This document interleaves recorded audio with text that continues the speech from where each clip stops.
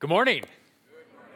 My name's Matt. I'm the pastor here, and if you want more information about Celebrate Recovery, you can visit the Welcome Center right out there, and they'd be happy to get you more information about Celebrate Recovery and when it is and where it is and how you can get there. How you doing this morning? I gotta say, I got up and was dragging this morning. It was a little dreary outside, and I wound up being later than I meant to be coming here this morning. And anyone else have that experience where you're just dragging a little bit this morning? You're like, oh, you guys, is this day number 7 million in a row where it's overcast? And what is going on? We're going to spend some time this morning focusing on the light of the good news of the gospel. Hopefully that warms our souls and our hearts and our minds this morning as we do some of that in our series called Romans Road. And we are in the middle of this series called Romans Road, where we're looking at the book of Romans. And what did we look at last week? We looked at the first half of chapter 5 in Romans. And what we saw there was God pile one blessing upon another on our plate if we have experienced the salvation of Jesus Christ. Verses 1 through 11 was a series of 7 different heaping blessings that are ours if we have been justified through faith in Jesus Christ.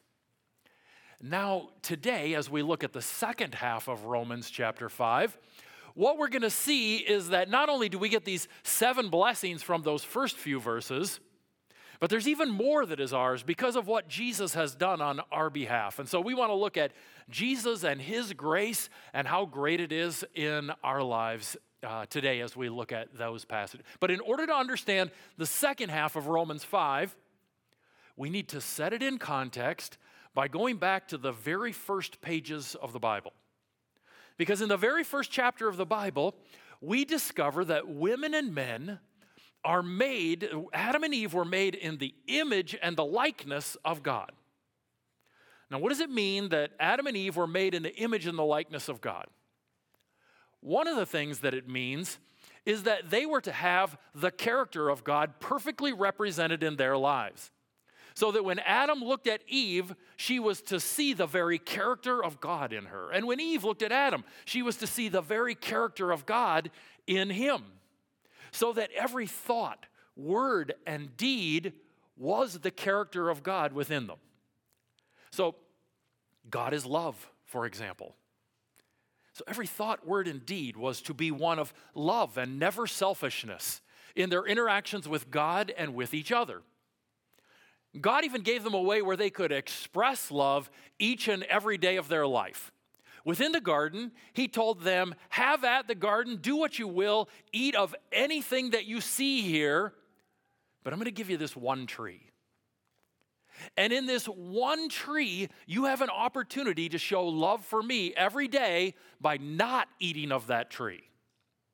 You have an opportunity every day to not act in selfishness and your own desires, but instead to say, no, I'm putting God first by not eating of that tree and expressing he's the priority of my life. I'm going to be a person of loving obedience instead of rebellious disobedience.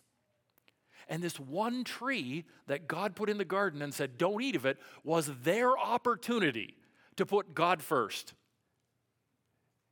And they did every day until Genesis chapter 3, right? And what happened in Genesis chapter 3? In Genesis chapter 3, Adam and Eve said, today it's me first. Today when we approach the tree, we're going to do what we want instead of what you want, God. We're the priority today. You're not going to be the priority. And so instead of acting in love, they acted in selfishness. And what happened at that moment when they acted in sin and selfishness? Well, that's where we pick up our passage today, beginning in Romans 5, verse 12, with what happened at that moment. It says, therefore, just as sin came into the world through one man, and death through sin, and so death spread to all men because all sinned. What happened when Adam sinned? Not only did sin come into Adam's life, but sin entered into the whole world. And with sin came death. death spread throughout all of humanity to every woman and every man. Now, what kind of death is it that came through sin to all humanity? It's both kinds of death. Physical death. God's intention was that Adam and Eve would live with him forever in this paradise. And when they sinned, that design came to an end.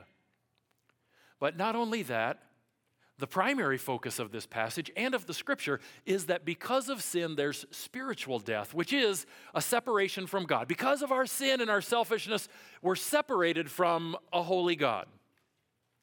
And from the time of Adam on, death has spread to all of humanity so that we are born with these natures that are inclined towards sin. We're born with these natures that are dead, separated from God. So when my kids were little, did I have to teach them to argue over toys? No, it came what? What's the word? It came naturally, didn't it? Did I have to teach my toddlers to fuss about food that was put in front of them that they didn't like? No, it came naturally, right? Because sin and selfishness is our nature now. We are born into that, and now because of that nature, we all sin. All of us are sinners by nature and by choice in our lives. And sometimes that sin that we live in our thoughts, our words, and our actions, is deeper than anyone knows. Only we know the depths of our selfishness. I was reading a book by a pastor who talked about a day in his life where he expressed some of this selfishness, and he says, I readily recall a few selfish thoughts that I expressed in the course of a single day. I was walking down the street downtown and a person was sitting there. I wanted to walk by, but they were holding a sign asking for money. These thoughts ran through my mind. He's dirty. I wish he wasn't here. I'm not going to give him money and I'm not going to make eye contact with him so that I don't have to feel guilty. A little later, I made a purchase in a convenience store. I was in a hurry and the line was not moving quickly enough to suit me. The man behind the counter spoke English with difficulty and was communicating slowly to the person at the head of the line. I thought, why can't they hire people who speak English? Just give me my change and let me get out of here. I wish they would fire this guy. Another time that day, I met a person who is important in church circles. I thought, here's an important person. Let me think what I might say that will impress him and how I can make a strategic connection with him. Heading back to my office, I walked through the church, but I had no keys with me and the door of the auditorium was locked. So I walked up to the office and then back down. That's so frustrating, I whined to myself. Look at all the time I've wasted now. My time is too important to be wasted on things like this. I could have had other thoughts. I could have been grateful that I have legs and am able to walk. I could have been speaking with God about my day. Instead, I was angry and prideful about a locked door and some stairs. There's more. As I was reading scripture that night, I gained an insight about a passage that I'd never noticed before. My very next thought drifted to the staff meeting the next morning. I can tell them about the insight I've had. They will be impressed that I thought of it, particularly when they know it came from the time I devoted to being with God. It may cause them to think of me as a spiritually advanced person. The insight just happened to be about the nature of humility. He says, and this is important, of course, none of these thoughts were articulated quite as clearly or brazenly in my own head. But this was the gist of my thinking in these situations. All of us know what he is talking about here. I know what he is talking about here. We have actions that are motivated by selfishness, and we have tongues that hurt others or are filled with gossip. We have hearts and eyes that are filled with covetousness for other people's things or with lust, and on I could go. All of us have these experiences of sin and selfishness deeply rooted in our lives. And how do I know about all of these things? Is it because I see it every day in Erica? Right? No, that's not my primary contact point. Right? How do I know about all of these things? Because I see it every day where? Right? Because like you, I am filled with this sin and selfishness. this part of me that is inclined towards disobedience. Paul says all of us are sinners by nature and by choice. Now, we might expect that as Paul moves on through this passage, he is right now going to go to a solution, right? I mean, we're sinners by nature and by choice. There's got to be a solution, or you wouldn't be writing this, right, Paul? But before he gets to that solution, which he's going to get to, he's going to deal with a bit of a side issue that may seem a little strange to us. That side issue is whether or not his claim that all of us are sinners is correct. Because there are a number of people in the Roman church who are Jewish believers. And some among the Jewish believers contended that all people were not sinners throughout history. They contended that sin, the guilt of sin, was measured based on a person's breaking of the Mosaic law, the Ten Commandments. And so they argued that before the Ten Commandments, there were all of these generations of people who didn't sin. How could you sin if there was no law to break, they would say. So sure, Adam sinned because he broke one of God's direct commandments. And yeah, the Israelites sinned because they broke the Mosaic law given at Mount Sinai. But there were some Jews who contended everybody between those 2 points didn't sin because, what were they breaking? Paul's going to say, come on, guys. Of course there was sin during that period. Have you read the book of Genesis? Right? Look at that, verse 13. For sin indeed was in the world before the law was given.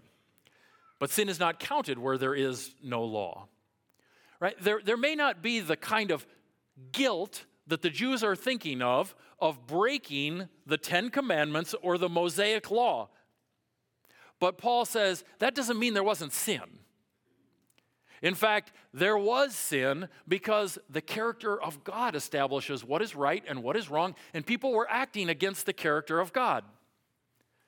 Not only that, people were acting in selfishness, and sin is selfishness. Think of Lamech in Genesis chapter 4. What does Lamech say? I have killed a man for wounding me, a young man for injuring me. If Cain is avenged 7 times, then Lamech what? 77 times. He says, anybody who looks at me wrong, I kill him. Anybody who does me wrong, I kill them. What? Think of Pharaoh. Who is this God that I should listen to them? Think of Joseph and his brothers. Hey, dad likes him best, let's kill him. Think of Judah and Tamar. Don't think of that. There's just horrible things throughout the book of Genesis, and Paul is saying, of course that was sin. No, it wasn't legal law breaking in the sense that the Jews understood it with the Mosaic law, but it was still sin, Paul is saying. And next verse, he's going to tell you how you can tell it was sin. Yet death reigned from Adam to Moses, even over those whose sinning was not like the transgression of Adam, who was a type of the one who was to come. Paul says, okay, their sin wasn't against the Ten Commandments and the Mosaic law, nor was their sin like Adam's in that they actually ate from the forbidden fruit that God gave them. But he says you can tell there was still sin during this time. How can you tell? Because death reigned, and it is death that flows out of sin. He said if there'd been no sin in this period of time, then there wouldn't have been any death for these people because death is the result of sin. He says because death reigned from Adam to Moses, you can tell there was sin during this time. Sin everywhere. Not only that, at the end, you'll notice that he says Adam, who was a type of the one who was to come. Right? Who's the one who was to come? Jesus, that's right. So how is Adam a type of Jesus? I believe that Adam is a type of Jesus because both of them lived their lives and committed specific acts that affected all of humanity. Both of them represented humanity, and in the acts that they committed, they impacted or affected all of humanity through their actions. And in that way, Adam and Jesus are alike. That they had an impact or an effect on all of humanity. But what he's about to say is, while Adam is a type of Jesus in that they both impacted all of humanity, the impact they had was exactly opposite. And so he's a type of Jesus, and yet the impact they have is totally and completely different. Look at verse 15. But the free gift, that's Jesus, right? Jesus' grace, is not like the trespass from Adam. For if many died through the one man's trespass, much more, I want you to note those words, much more have the grace of God and the free gift of the grace of the one man, Jesus Christ, note this word too, abounded for many. Adam brought death. It impacted humanity. Jesus brings life. It impacts humanity. Their acts are not alike, they're opposite. But that's not all that Paul is saying here in this passage. He also wants us to understand that the act of Jesus that brings grace is greater than the act of Adam that brought the trespass. That's why I had you pay attention to that word much more, that phrase much more, and the word abounded. Because God's grace through Jesus Christ is greater than the sin in our lives if we are his followers. Years ago, I was in New York City. I'm walking down a narrow one-way street in Manhattan. And as I'm walking along the sidewalk, the street there is barely wide enough to fit a single vehicle. And here comes a bus down this one way. And I look down, and coming the other way, there is a cyclist riding the wrong way down the middle of this road against the one way. And I'm like, I don't think that bicycle can fit around the side of the bus on this narrow little road. This will be interesting. And as they got closer and closer, nobody was slowing down. And finally, as they got close enough, the person on the bicycle hit the brakes and jumped up on the curb and brought their bike with them. The bus passed by, and then they got back on the road and kept going. Right? Why did they do that? Because in a battle between a bus and a bicycle on a road, the bus is going to win every time. Every time that bus is going to win, and it's not even going to be close. And Paul is saying the same thing is true if you're a follower of Jesus Christ between grace and condemnation in your life. That each and every time, grace defeats condemnation. Grace is the bus, and your sins and condemnation are the bicycle. And grace ultimately wins that battle each and every time in your life if you're a follower of Jesus. So there is no more shame for the things you have done. Jesus' grace has forgiven you totally and completely in all of that. I think it was about 7 years ago that Matthew West wrote a song called Grace Wins Every Time. And that is a completely true lyric. For the follower of Jesus Christ, grace wins every time. Now, Paul continues on with this idea that Jesus' grace is greater. In verse 16, and he says, and the free gift is not like the result of the one man's sin, for the judgment following one trespass brought condemnation, but the free gift following many trespasses brought justification. Adam's act brought condemnation upon humanity, but Jesus' act brings justification. It overthrows that condemnation so that we can be declared righteous in the courtroom of God. And Jesus' act is so much greater than Adam's act. It not only overcomes that single act of sin from Adam that led to condemnation, it overcomes what? The millions of sins that you and I have committed since. It isn't just that one sin, it's the many trespasses that followed. And Jesus brings justification, not just overcoming that single sin of Adam's, but overcoming every sin that has been committed in our lives.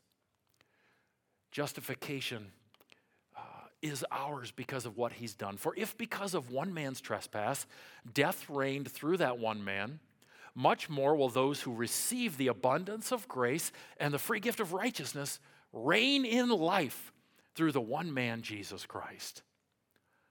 Adam's act brought death to us. Jesus' act brings righteousness and life to us. And Jesus' act is far greater. That is what Paul is emphasizing here. Do you notice the words much more and abundance that appear here in this verse as well? We might be tempted to think of Adam's sin as a -10, and Jesus' act through his death and resurrection as a +10 that gets us back to even. But what Paul wants us to understand is, in your life, if Adam's sin is a -10, Jesus' gracious work is a +10,000. It's far greater than the trespass of Adam. And his grace is greater than that condemnation in our lives. As a matter of fact, it's so great that it doesn't just get us declared innocent in the courtroom of God, but it transforms who we are. We gain a new nature with new desires, and we begin to live out this victorious life through the work of God's Holy Spirit in us. We become a people who reign in this life. We reign in righteousness, yes, in the future.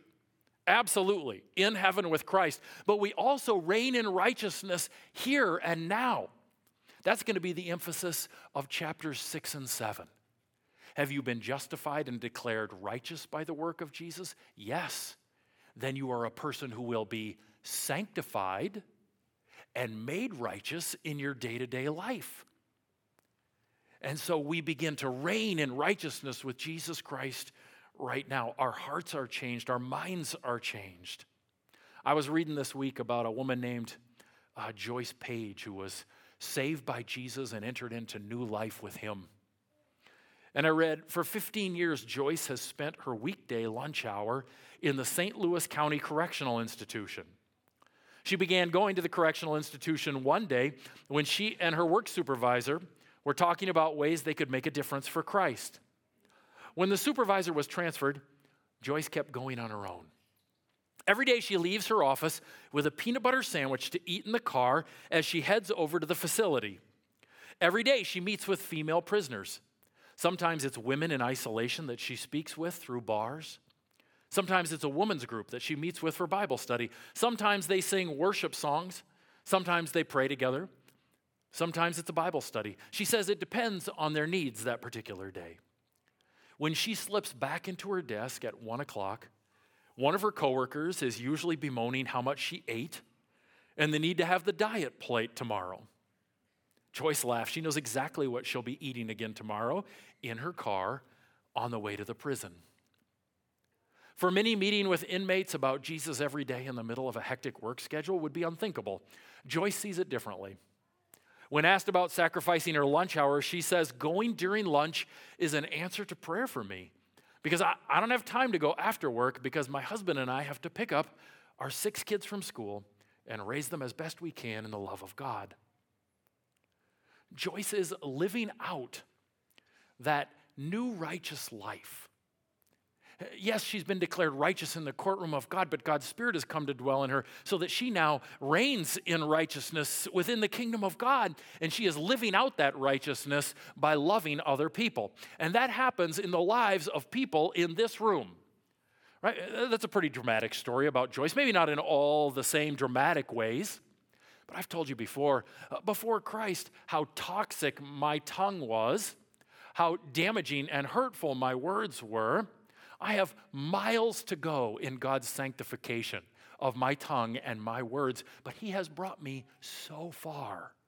He has made so many changes so that there is greater and greater righteousness in this area of my life. And as I look out at this group, there are people who have experienced battles with lust, battles with coveting other people's stuff or coveting stuff. There are people who've battled with gossip, battled with slandering other people. There are people who've battled with lies, who've battled with idolatry of work, who've battled with, and on I could go. And there are so many stories around this room that represent God's amazing grace at work in your heart, producing a new daily righteousness, a new love in you that's being expressed day in and day out. And we praise God for the work that He's doing in us. He makes us righteous. Therefore, as one trespass, okay, so he's gone on this little bit of an aside. Now he's going to come back and talk about this ultimate solution for the fact that we are sinners by nature and sinners by choice. He says, therefore, as one trespass led to condemnation for all men, so one act of righteousness leads to justification and life for all men. For as by the one man's disobedience the many were made sinners, so by the one man's obedience the many will be made righteous. Now, there are some people who read this and they get a little hung up on the phrase, life for all men. And they say, oh, Paul's teaching a universalism here. Everyone will ultimately be saved. Justification and life for all men. But we know that not to be true because we've read the rest of the verses in the book of Romans. Right? And as we've read the rest of the verses in the book of Romans, Paul's been very clear that justification is for those who place their faith in Jesus. And that those who are unwilling to place their faith in Jesus Christ, the wrath of God remains on them. Punishment for sin awaits them on the judgment. Paul's been very clear about this. And if you look at the verse immediately before this, verse 17, he is talking about the gracious gift of God and says it is only for those who receive it. Right? The benefits are only for those who receive it. Now here he is talking about those who receive it. They will be justified.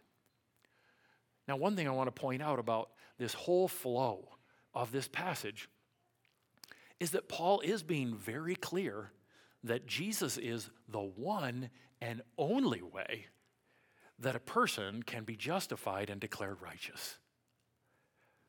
He has done away with this idea of regional deities or other options. He said there is one universal problem for humanity.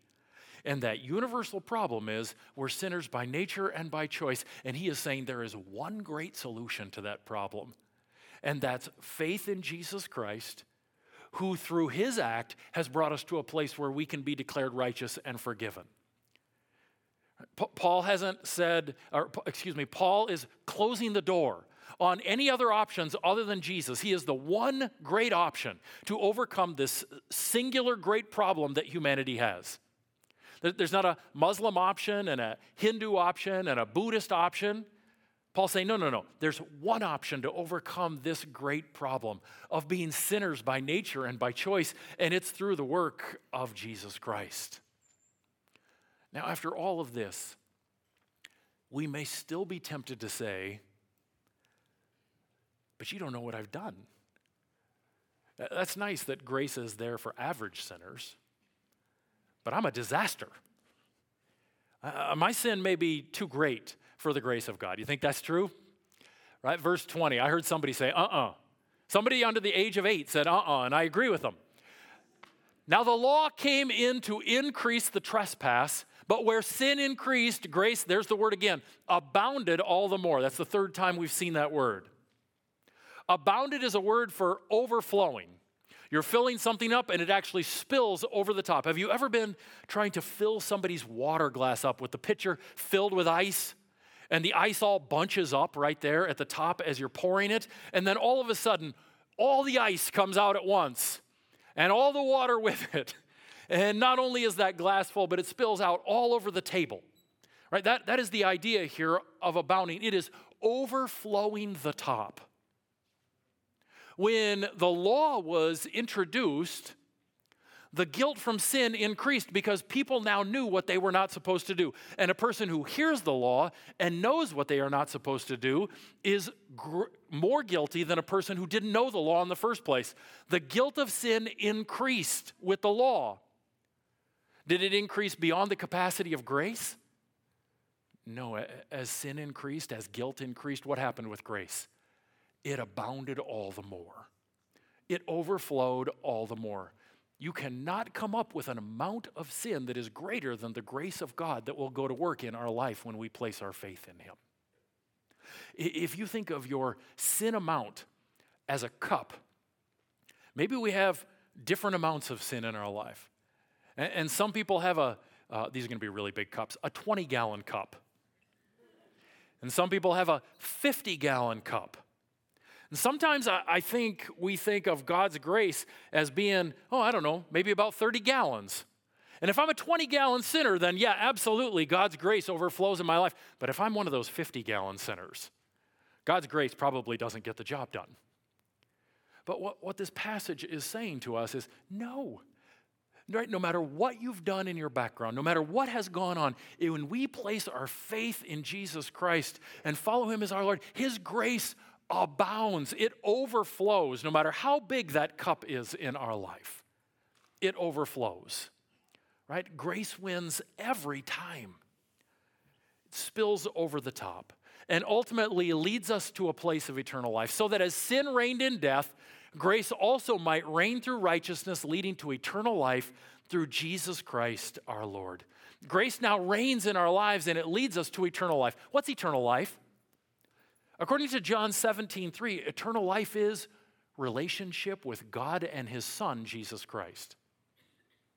So we started the passage by talking about sin leading to death, separation of relationship with God. Now we recognize that because of the grace of God, what has happened? Death has been overcome, and we have eternal life. That is, relationship with God and his Son. And the hope of future and perfect relationship with him, unhindered by sin, in the new heavens and the new earth. What a blessing. Every time we enter into taking the Lord's Supper here on a Sunday, my hope is that we spend a moment reviewing our sin. That we spend a moment thinking about that cup of our sin, the 20 gallons from that week, the 40 gallons from that, whatever it is. We think about our sin and our selfishness, and that's the starting place as we take the Lord's Supper. But then as we take the elements, we move into the truth of this passage, that God's grace is greater than all of that sin. And follower of Jesus, it abounds. It doesn't just take care of that sin, it goes beyond taking care of that sin, so that it fills you up, gives you a new nature, and that grace spills out of you all over the place. And so as we go to the Lord's Supper today, I want to invite all of us once again to think about our sin and our brokenness, our selfishness, and then think about the forgiveness, mercy, and grace of God that overwhelms and overcomes all of that in our lives. Let us give thanks to him for that. Let us remember him in that. You can go to the tables in the different corners of the room and pick up the bread and the cup, and then bring it back to your seat. And in a moment, I'll lead us in the taking of those elements.